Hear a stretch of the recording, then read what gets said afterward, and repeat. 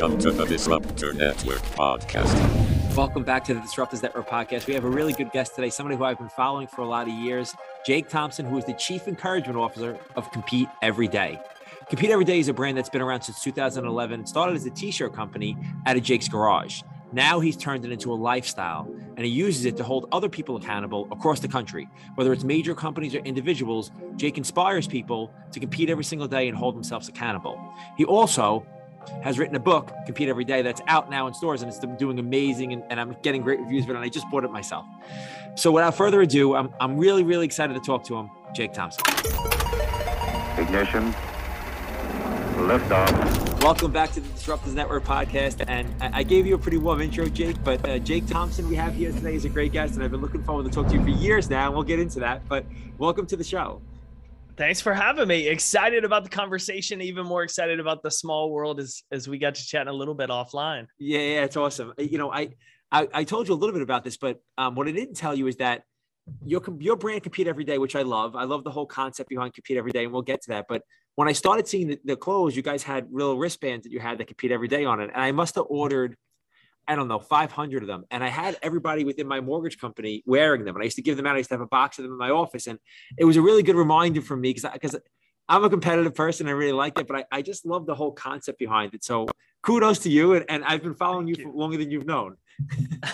Thank you. I appreciate that. It's even more fun for me when I get to hear stories like that of people that not only are competitive themselves, but want to instill it in others and especially in their culture. So, man, thank you for that, and excited to just jam and hang out with you today and give some value to your listeners. I mean, and you know, as I started to do some more research on your background, you have an amazing story, but the first thing I wanted to ask you is really, where did the concept for Compete Every Day come from for you?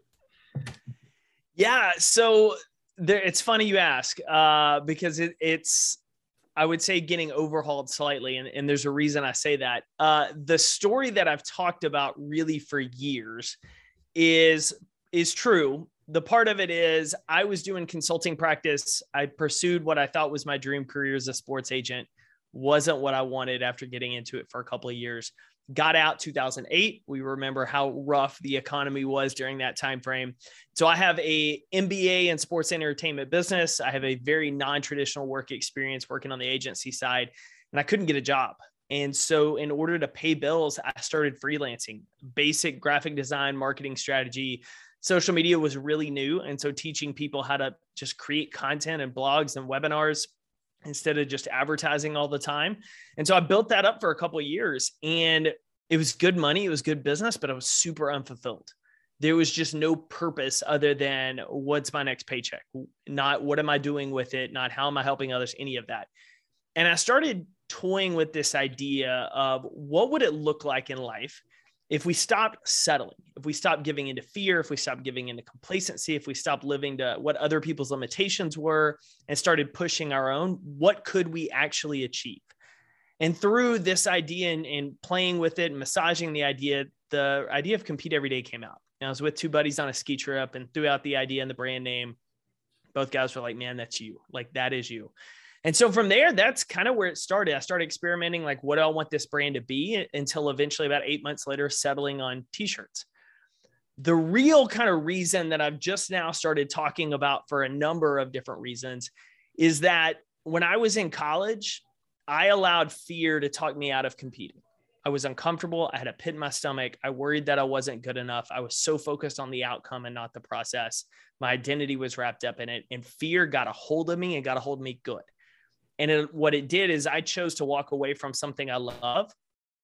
And because of that, it's one of the biggest regrets I have in life. And really what I decided when I started the company is that I wanted to help people, encourage them, motivate them. Now it's teach and equip them. How do you compete against that fear, whether it's disguised as discomfort, complacency, worry of rejection, worry of failure, like whatever that is? How do we learn to overcome that? Because we're always going to have fear. There's no getting rid of it. It's just, how do you better respond to it? And so that's ultimately what started me down really finding this path, and why I embraced the title of Chief Encouragement Officer. It's because to encourage is simply to inspire courage. And what's courage? Doing something when you're scared, not when you're not afraid, but doing something when you're afraid. And so that is why and how this whole thing came about. from just a crazy idea of wanting to make an impact on some other people.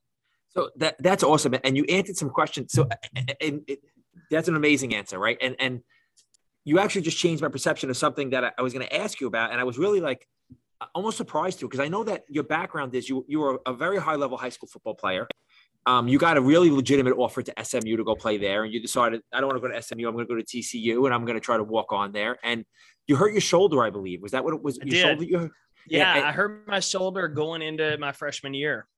Yeah. And so you decided to stop playing. And you kind of, as I heard I've heard you speak of some, you fought the urge to go back a few times. And when I saw that, the first thing I thought of is how did you fight the urge to go back, first of all? And I found it to be a really mature choice, right? Like, I don't want to be injured for the rest of my life. And it wasn't. Tell me it was something different. It was fear. It was pure fear. So I did. The doctors gave me the option, go have surgery. And at your size, I'm 5'11" now. I was like $155 coming out of high school as a quarterback, not your ideal size. And they're like, you're going to have multiple surgeries, or just let's try this protocol. Let's do some injections. Let's do rehab, go to school and enjoy it. And so that was the route I initially went. And I lived in the football dorms my freshman year, and guys would come out. I'd go play intramurals because I wasn't getting hit on it. And my roommate and other guys on the team were like, you need to come out and play. And so I was like, screw it, spring semester, let's go. And so I showed up second week of spring semester. My class schedule was all different. And so I was having to train alone in that first week. And it was awful because I was the freshman in the varsity locker room feeling, and I couldn't throw with anybody. I couldn't learn playbooks. It was like, just go work out by yourself. And I had that pit in my stomach, I don't belong here, imposter syndrome feeling that we all know stepping into a new environment. At 38, I know exactly what was going on in my head. I know why I was feeling this way. I know everything. At 19, emotionally immature, I feel like my gut's telling me this is wrong. Like, everybody's like, listen to your gut. Like, my gut's telling me this is wrong. Like, I don't belong here. What if I fail? What if I don't have what it takes? And I remember finishing that first week of training. And I remember like looking in the mirror and having this pit in my stomach and hating it, hating that feeling of not feeling like I belong. And I remember hating my reflection for feeling that way. Like, this is what I thought my dream was. And my gut, my body is telling me in this moment, like, this is wrong. And all it was fear saying, you've never done this before, like, grow into it. Yeah. But I didn't see it that way at that time. And I walked away. After that. I was like, I just can't do it. And it was literally for the next, I'm not even lying, the next 10 years, that decision haunted me because I could watch other guys play. I could go out and do intramurals. I could go throw the football with guys. And the players that were on the field would be like, you can come play. Like, you need to come out and play. And I just suppressed that and pushed that down of like, my arm's not going to handle it. But all the while it was fear. And it was me being emotionally weak, mentally weak. It was me not understanding the aspects of a growth mindset. It was the fixed mindset of being really wrapped up of, what if I try my hardest, do my best, go after this, and I fail? What does that say about who I am as a person? And so I did what most of us do, is we avoid the challenge. We avoid the opportunity to compete. We avoid the chance to fail, believing that's safer. In the big picture, that's the most dangerous move we can ever make. Bronnie Ware talks about it in her blog post, The 5 Regrets of the Dying. The number one regret of people on their deathbed is, I wish I'd had the courage to go after the life I wanted instead of settling for what other people wanted for me. We let fear talk us out of going after and taking shots and betting on ourselves. And that always is a heavier burden. Regret is always a heavier burden than failure. And so at 19, so strong. Yeah. I was still highly competitive. Like, I mean, like, I laugh, like, if you beat me in Madden, I'm going to play you 100 times till I beat you. Like, I still took the competitive side, but in an aspect of what I love, like, fear talked me out of it. And I didn't tell that story. Literally have just now told that story. It's December, 21st, 20th. Just started telling that story in the last month because I was at an event and I'm going back and forth with this guy about belief system and how do we work it. And he's doing an incredible job with his workshop. And it hits me in the back of my head, like, you need to tell this story because you're allowing fear to tell you, if you tell this, people are going to think you're a fraud. If you're all about competing and you walked away from it, you're not going to, nobody's going to believe you. Nobody's going to buy into your brand. And what I had to realize, and what it took years to realize, is I own my story, but my biggest failure is what led me down this path to making sure others don't make that same mistake. Awesome. Yeah.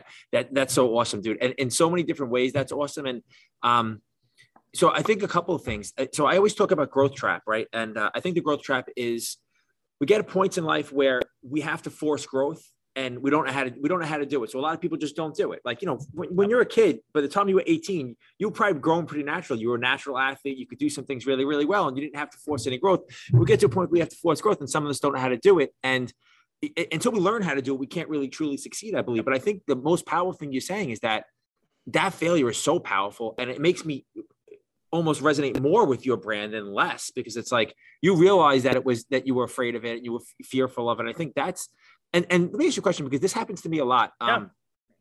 I'm a little bit older than you, but do you start to look back on things and like that, and it becomes clearer to you what the real reasoning was? Did it take you a long time to come to that realization that it was fear? Like, yeah, it did. It took me years of trying to understand, because I grew up only child, small town, East Texas, super conservative town, conservative parents, trying to fit in, all of, you're just trying to be accepted as a kid. You're trying to make friends. You want to be popular. You want to be good at sports. You're not really thinking about the self-awareness piece, the grit, all of that. You're just like, work hard, go to school, whatever. And I remember, 10, 15 years ago, starting to read stuff and really diving into leadership, sports psychology, personal development. And I'd always read that stuff, but really studying it now, not just reading it, but studying it. And just little memories would pop up of like, oh, I remember this. Like Carol Dweck's book, Mindset, like that whole book was just like, whoosh, because I'm reading it. I'm like, well, that's why I did that in relationships. Oh, now I know why I wanted to avoid certain classes in school. Now I know why I was so worried about making a C and what that would say about me, and why I would get that pit in my stomach. And now I know why I would do this. And once I realized that, it really shifted how I could reframe and talk to myself about situations now, because I know when I get that pit in my stomach and that uncomfortable feeling, I have to go through questions. Why am I feeling this? Am I really afraid? Am I really in danger? Or am I just worried what somebody else is going to say? What's the biggest concern? And so it's completely changed my reality. But man, every one of us, that's the point of growth. Like, we should be able to look back now and be like, oh, that's why I did that, which now creates a great teaching opportunity for others of like, listen, I've been there. Here's what I did. Here's where I messed up. Here's what I want you to avoid. But we don't do that unless, one, we take the time to reflect and look back instead of live there. And two, we're doing the work continually now to just grow and develop. Yeah. Yeah. That's awesome. Do you feel like some of the things that you had from there, like what made you such a good football player or a good student, because you were a very good student too, do you think the principles of that transfer over to your company later on and transfer into life, that you continue? Because even becoming a freelance graphic designer, which you had no background in, you decided to take that as a job. Like, do some of the principles paid off, right? Like some of those, like those consistency things. You don't know until you're there. Like looking back, teaching myself graphic design and basic web design was a game changer when I was starting this. But at the time, I was just trying to do it for that role. I was trying to figure out a way to stand out when I was with the agency. Football wise, like I knew from the young age, like I was never going to be the most talented guy. And the one thing that drove me is like, I had some insanely talented teammates, and a couple of guys got to play college ball. None of them made it on to the NFL in my class or the class right above me, but we had some kids that were like unworldly talent that didn't even make the next level because they were so inconsistent with their training. Like they didn't care. They didn't really want to practice. They didn't want to go. And I remember like that drove me crazy as an athlete growing up, because I'm like, I would give anything for your size, speed, and skill. Like that was what I wanted in my body. And so it taught me the importance of, just because someone's more talented than you doesn't mean they're going to be more successful than you. And you've got to be willing to outwork folks. And so that mentality of like, almost to a fault at times, like I'm going to outwork you and I'm going to outlast you, and it's going to be a matter of who's hanging on at the end.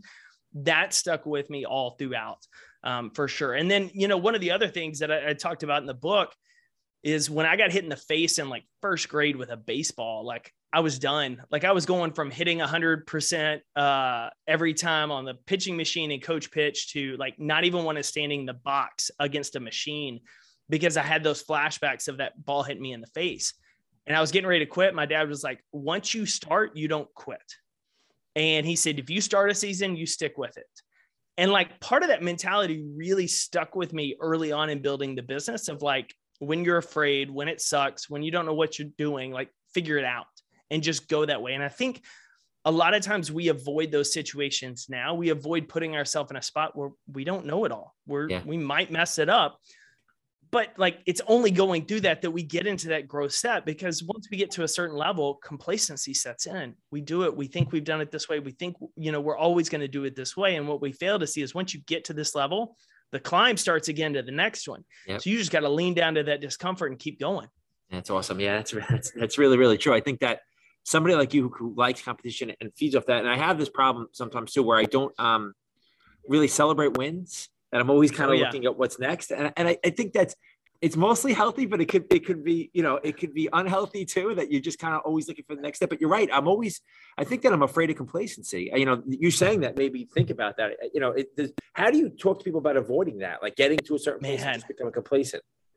That's hard. And I think that's hard for all of us. It is a trap that anytime you succeed or start to get progress, that's what happens. I mean, we see it right now. We're going to see it in January. There's so many people that are going to come out of the gate after a goal, and they're not going to come out 100 miles an hour like a lot of folks, but they're going to come out strong, and they're not going to track their progress. And about 2 to 3 months in, they're going to feel like they're getting nowhere and they're going to check out. Or you're going to see the people that are going to start to get results. Man, they got on their diet, they got working out, they're starting to lose that weight. And then they're going to completely take their foot off the gas because they're starting to make a little progress. And so for us, it's a balance. What we have to do is twofold. We've got to track everything. Like we need to know, like, if you're going to the gym, like you need to track what you lift and what you put on a bar and how many reps you do. Yeah. Because what's going to happen is 6 months from now, 12 months from now, 18 months from now, you're going to hear something whisper in the back of your ear that you're not getting stronger. You're not getting better, because maybe you see somebody on social media, you see somebody else at the gym, you start to compare yourself. And if you don't have something to go back and look at and be like, no, this is actually how far I've come, which should then motivate you to see how much more do I still have in the tank? How much more can I keep going? So the tracking piece is big. The second is just this humble curiosity to say, what can I do a little bit better? Like you look at the best in any sport, look at Jordan, you look at Brady, Kobe, like these guys, like even at the top of their game, we're still like, there's got to be like one thing I can do better. Like what's one thing I can do better? And so it's that mentality of like, be grateful for what you've done, be proud of the progress you made. But at the same time, as long as you're still breathing, let's see what else you got. Yeah, that's awesome. Yeah, and I would assume that in your business and that mentality, like, getting into the apparel space and I'm sure you think back on it now, like, what the hell was I thinking? Because I'm sure getting in, you were like, it seemed easy, but I mean, that's a challenging space you're doing. And listen to in your story that you had like kind of massive growth and you got to the point, like, I think 13 or 14 with you had taken on a lot of debt and you were really like living in hell with your company where you were having a lot of issues. How did you push through that and not quit at that time and say, look, I'm just going to go do something else. I have this degree. I have this background. I'll go find a job at sports or whatever. Like, how did you not quit during that time period? So we've got a lot of business leaders. We've got owners listening to this show. And one of the biggest mistakes I made starting is I had the idea, knew what I wanted to do. And then I just started looking at what everybody else is doing and trying to think I needed to be like them. I thought I needed to take on all this debt so that we could look bigger than we were instead of focusing on improving our systems, our brand, things like that. And so there was a lot of zigging and zagging in those early years from a messaging standpoint to a focus standpoint, because I didn't know what I was doing. And I'm just trying to figure out what's going to work versus like, what is the core mission? Dive down, just everything. If it doesn't fit this, it's a no. And so when we started getting in that hole, 2015, we really started looking at as a team of what do we do differently? Like what separates us? And everything, it was the message. There's some awesome apparel companies out there. There's some incredibly big name people running some of them. There's some that you have no idea who their team is. There's great niches. Like there's all of that. We need to stop trying to be for everybody. Just because everyone can compete doesn't mean everybody will. So we need to, one, dial in on who are the people that just want to be great, go find them and help them be great. The second thing we have to do is look at what's our advantage as our brand message and start thinking beyond just apparel. And that's really when my team was pushing me at the time about speaking, book, like, look at how you can really tell this message better than just on a printed shirt. The shirt can empower somebody. It can motivate somebody. It can make you feel good going into the gym, but really change and getting people bought in. That's that lifestyle, that mindset piece. And so for us, I just started exploring, like, what would it look like to start learning how to teach people and speak on stage, or, all of this kind of stuff. And so we started shifting the business. And I've told people this before, but like 14, 15, 16, like sales we're just climbing. I'm taking on debt to handle inventory because I'm kind of funding this myself. We had no investors, like we're growing.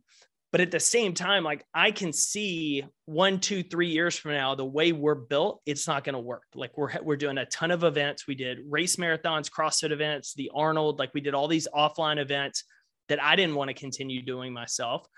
And we needed to start shifting our model. So 17, we went all in on the offline space, all in on events, trying to build the wholesale network. And then 18, I was like, we're focused digital. Like we're going digital, and I'm going to go chase this speaking thing that I think can work. And 18 about sunk us. And it was that moment that every business owner has when just all hell breaks loose and you just grip and say, what are we here to do? And how can we do it better? And you just take it one day at a time. And that was every morning. It was like, I'm stressed. There's so much on my plate. I don't know if we're going to get through this, but what's the one thing I'm going to do today to put us in a better position tomorrow? And we just day by day chipped away at it. And 18, you start getting a lot of momentum on the speaking side. 19, I start getting a lot of paid opportunities to go speak. I lost some because I didn't have a book yet. Clients were like, hey, we love you, but so-and-so is a better fit because they have a book. I said, cool, I'll see you next year. Competitive side, kicking back in. Wrote the book dropped in 2020. 2020 looked great. COVID hits. We have to pivot, do a ton of virtual, ton of new programs, but it was the right move. Like it was 100% the right move of shifting from strictly e-com to now a brand, an actual brand, training and development. We still have apparel. We still have all these other pieces. But when you're going through the storm, you question yourself, you're burning a candle at both ends. The only way to get through it is to say, what do I need to do today to get in a better position tomorrow? And it literally is just repeating it. It sounds basic, but the basics work. It sounds, almost too simple, and in every situation is different, but at the end of the day, it's not. What do you do well? How can you do more of it? How can you serve more of those people? What's in my control-less role? I had this, just what you said there. I had this conversation with my managers yesterday and today. It's like, focus on what you can control. Like, stop worrying about all this stuff that's out of your control. Just focus on what you can control. So I think that's genius in trying to make your business do it. Now, and how did you, now from 18 to now, how did you you kind of reform the whole concept, right? And how do you make it more scalable now where we're going to educate too? And that's going to be a big portion of our business. Yeah. And because that was new, right? Like you weren't speaking in front of crowds before. You just started doing that. So like, what is, and I think that, people with substance need to speak, and you have a lot of substance, right? So, but how did you get yourself ready to be that person in front of a crowd? Yeah. So a couple things. Do one thing at a time. So the first thing was the speaking. Then it was the book. Actually, I take that back. It was the podcast, then the speaking, then the book. Now we've got coaching and some other pieces kind of coming down the line. The first thing I did, and I knew it from the get-go, was hire someone who knows what they're doing with it, learn from them. And so when I started to get speaking opportunities, I started trying to figure out who online was teaching this, who I could learn from. And I went and saw a guy named Michael Port. He runs an incredible program called Heroic Public Speaking out of Philly, or outside of Philadelphia area, New Jersey area. And I went to their conference. And as I'm sitting at a table, October of 16, I'm looking around the room and I'm seeing like some New York Times bestsellers and some big online influencers in there, and they're taking notes like crazy. And my first thought is, boom, if these guys are taking notes and learning, like this is for real, this is not snake oil. So I'm in. And they do a program. It was like 4 months, 4 or 5 days a time in Philly. It was a significant investment. But I decided if this is really where I feel we can make the most impact, we're going in. And so I joined the program, went through and got coached, learned how to handle the performance side of storytelling and working the stage. And then as soon as I finished, I went and hired a buddy of mine who teaches the business side of speaking for people who want to get into it. So getting coaches and learning from coaches were all in. And then having mentors that I could just talk to, ask questions to. It wasn't, hey, can I pick your brain over coffee? It was, hey, here's 2 or 3 specific questions. How did you handle them when you were at my stage in your career? How do you handle them now?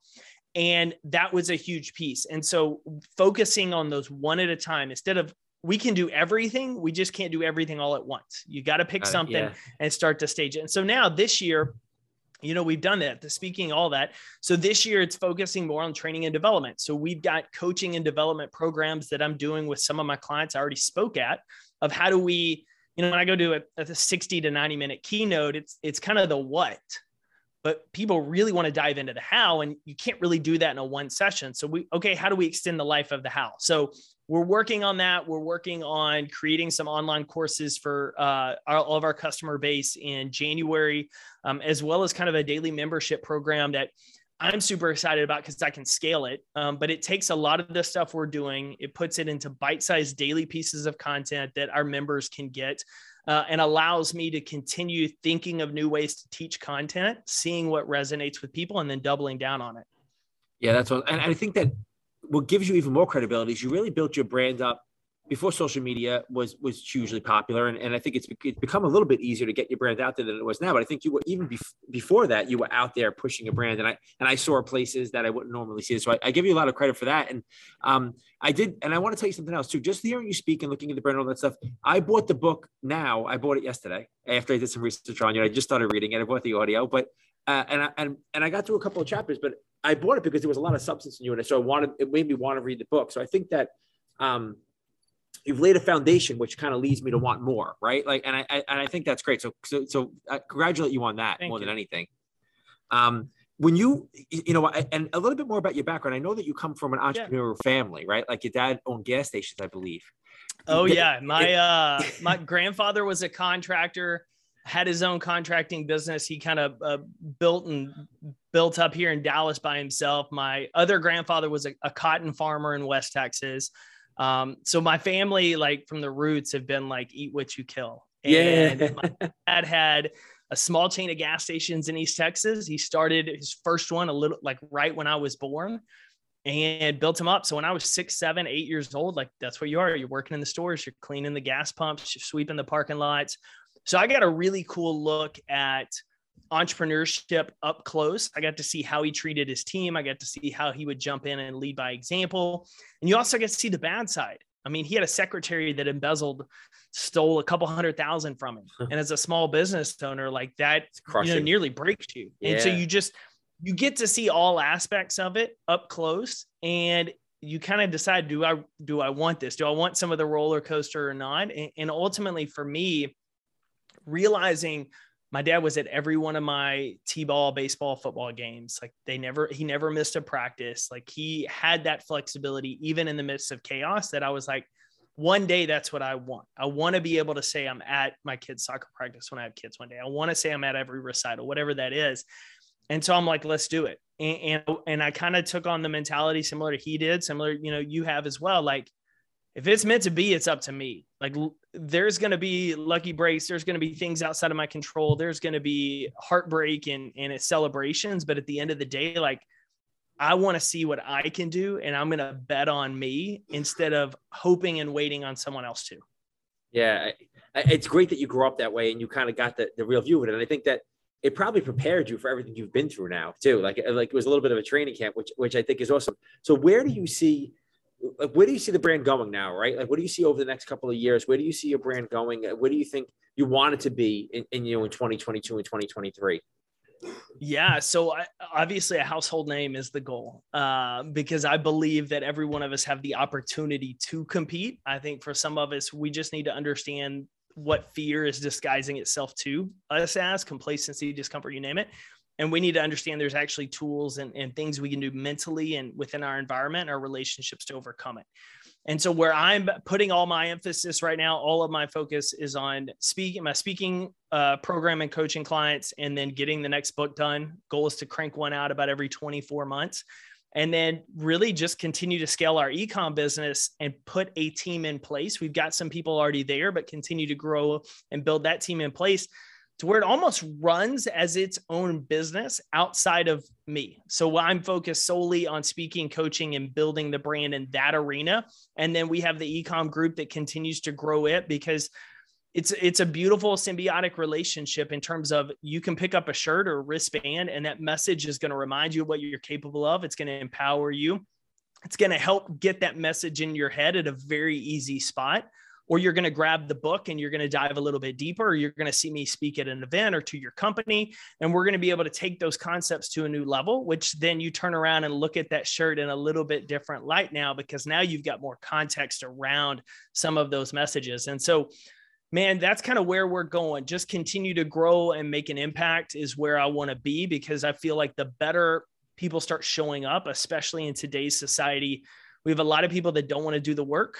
We have a lot of people that want their victories easier handed to them, and they're missing what history really says, in that we need a purpose and we need a struggle, and we need people who are willing to take on those struggles and purposes and overcome them, whether it's starting a business, which I'm all for small businesses and entrepreneurship, because I'm like, you're giving other people an opportunity to have a job, to support their family, to add to the community. Take on that challenge. We need people that are willing to step up and help with youth and youth athletes and things like that. And so the better I can equip people, whether it's shirts, books, you name it, the better, hopefully, that ripple effect can be on who they impact and what they go do. Yeah. And so, and you know, you said something in your backstory too, that made me think. I have, my son's 8, my daughter's 6 now, and he's starting to play sports, and I have flexibility in schedule. I can be at all the practices and the games, but my father wasn't that way. He had like 3 jobs, and he worked for somebody else, so he wasn't able to do the same. And I said to him recently, he had like a day where he had baseball and basketball on the same day. And by the second game, he was tired and the effort wasn't there. And I said, I just want you to give effort. I was like, you know, who came to all my games and practices? And he was like, who? I was like, nobody, because they were working. Right.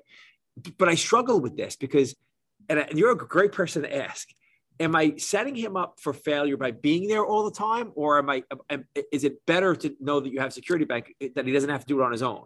Like, so you're a good person to ask that. So there's an awesome just study on this right now. And there's a really cool book called Nurture Shock.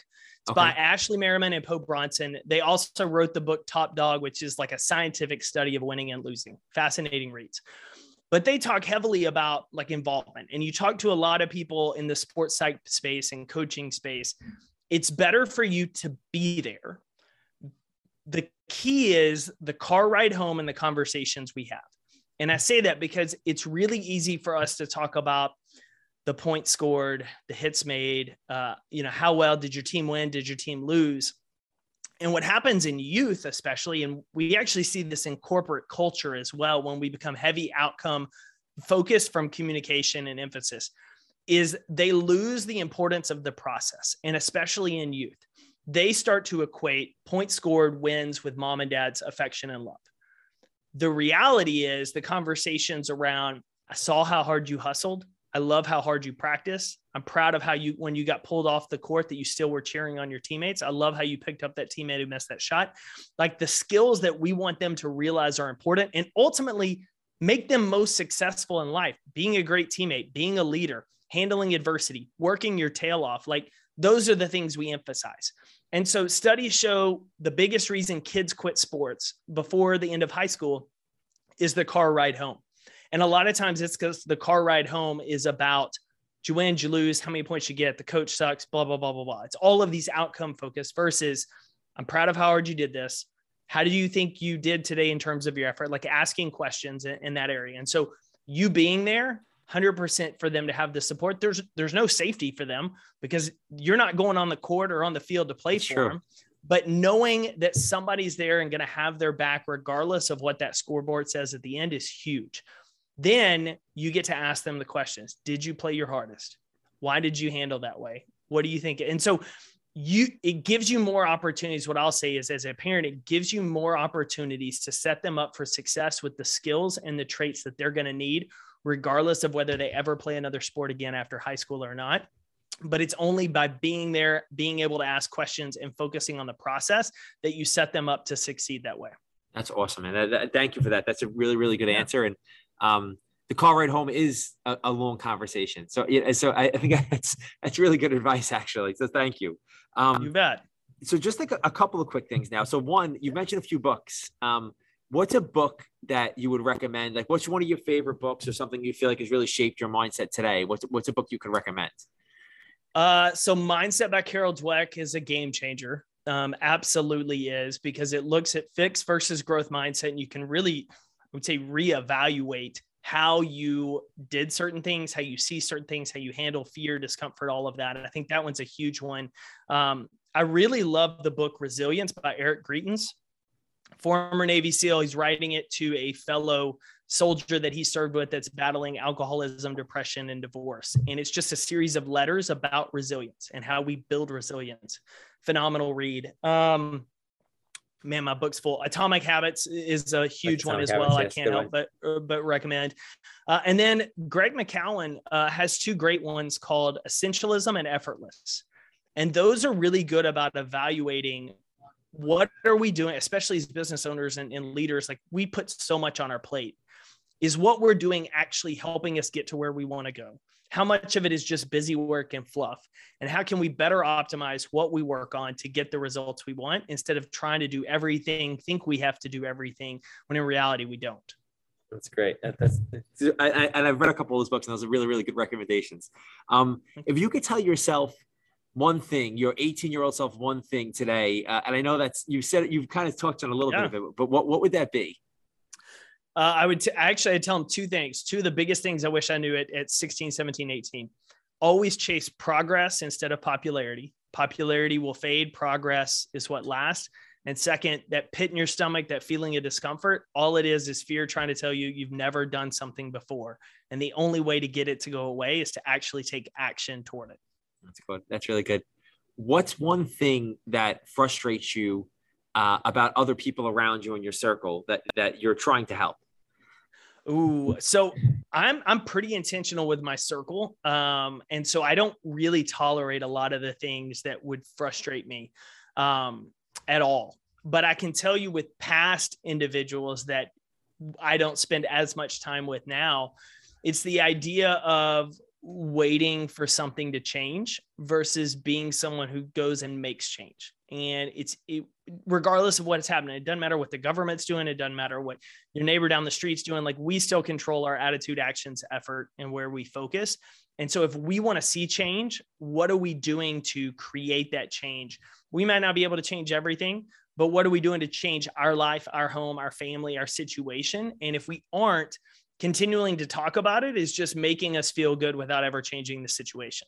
That's really good. And I think that's important, and in growth, that's so important that we're forcing change and not just waiting for it to happen. So that's awesome.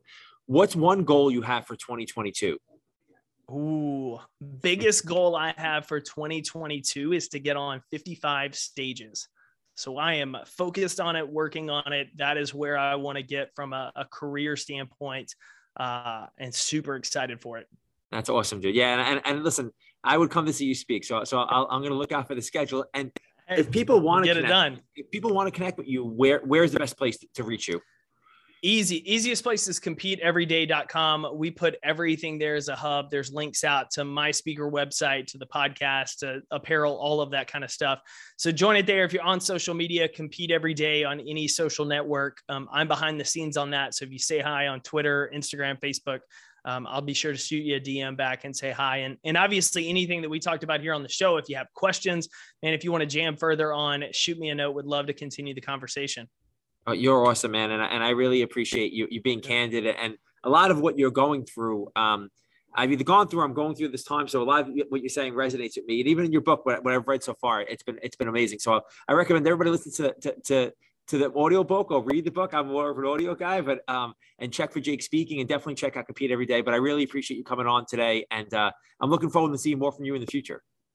Thanks for having me. Thanks a lot, Jake. What an amazing podcast that was with Jake. I know I took a ton from it. A lot of the stuff he spoke to really spoke to me as far as the battle of entrepreneurship and just your growth through that, and the obstacles we face and how we have to push through that. And even his backstory, how he had to kind of pivot away from some other things and really believe in himself to get to another level. So I hope it resonated with you. This is a great podcast for you. It'll be our last podcast of the 2021 year. So I thank everybody for supporting us this year and checking out the Disrupt Us Network, and check out all our other episodes on all of your podcast platforms, Apple, Spotify, Anchor. We're everywhere, and we're going to have some great guests in 2022. And I really hope to see you guys. Have a happy new year, and thanks again for the support.